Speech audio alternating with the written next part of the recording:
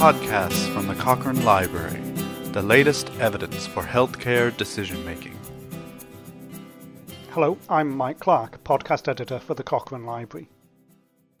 Clear communication with the public is a key part of the response to disasters and health emergencies, and the October 2023 update of a rapid review from 2020 investigates this in relation to measures to help to prevent and control COVID-19. Here's lead author Rebecca Ryan from Trobe University in Australia to tell us more.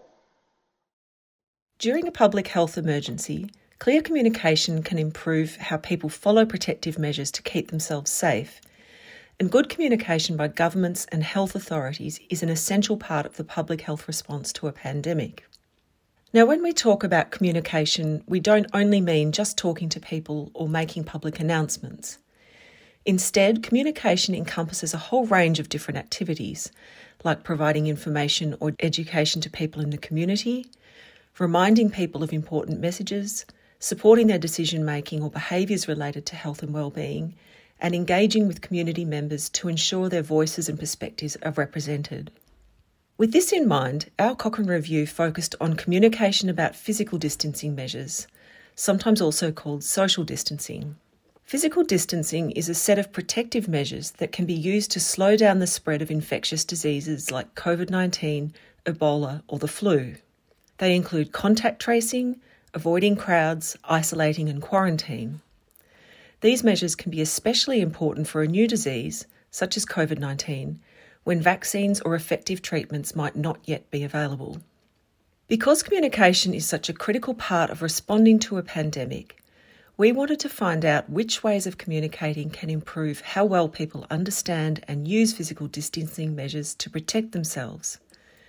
We also wanted to find out whether there were ways of communicating that worked better for certain groups, including people who experience different sorts of disadvantage.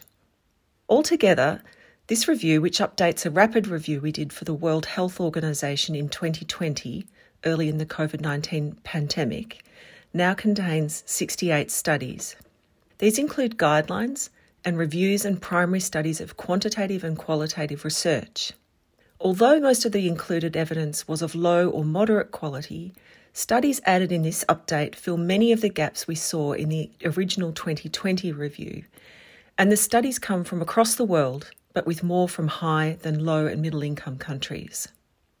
We identified 6 main findings which may help governments and other authorities to make decisions about public health communication during a pandemic or other public health emergency. Firstly, we found that communication must be planned to strengthen and maintain public trust and to counter misinformation.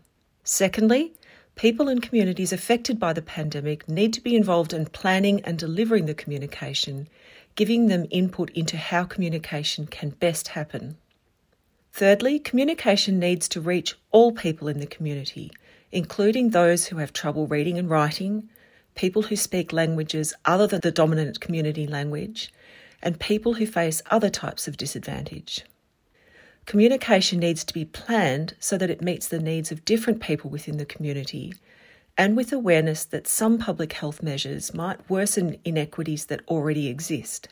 For example, not all people have homes or housing where they can physically stay apart from other members of their household, and many people earning lower wages cannot work from home. Fourth, we found that public communication is a public health strategy that can be done poorly or it can be done well. Some of the main features for communication to be effective include using clear language with consistent messages, being up to date, providing a reason for protective measures, and being actionable so that people and populations can act to protect themselves. To be effective and build public trust in the messages, communication also needs to be delivered in multiple ways and through different channels so that as much of the community is reached as possible.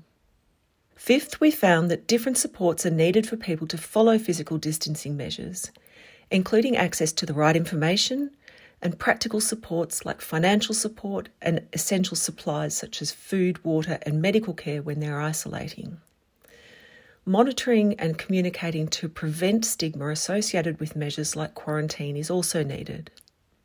And lastly, sixth, communication needs to be maintained over the whole course of the pandemic, despite pandemic fatigue, misinformation or loss of trust in authorities. Communication needs to be adapted to changing community needs and use engagement throughout to help tailor the communications. So to finish, although there's now a huge amount of research on COVID-19, there are still gaps in the evidence.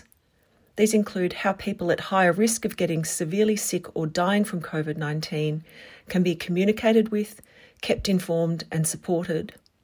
And it also includes barriers to implementing public communication and protective measures in low and middle income countries. As we await such research, all 6 of our current findings can be used across different settings and countries and different types of emergency situations. They can be used now and in planning for future pandemics. Thanks, Rebecca. To read this updated review, you can find it online. If you go to cochranelibrary.com and search Communication, Physical Distancing and COVID-19, you'll see the link to it.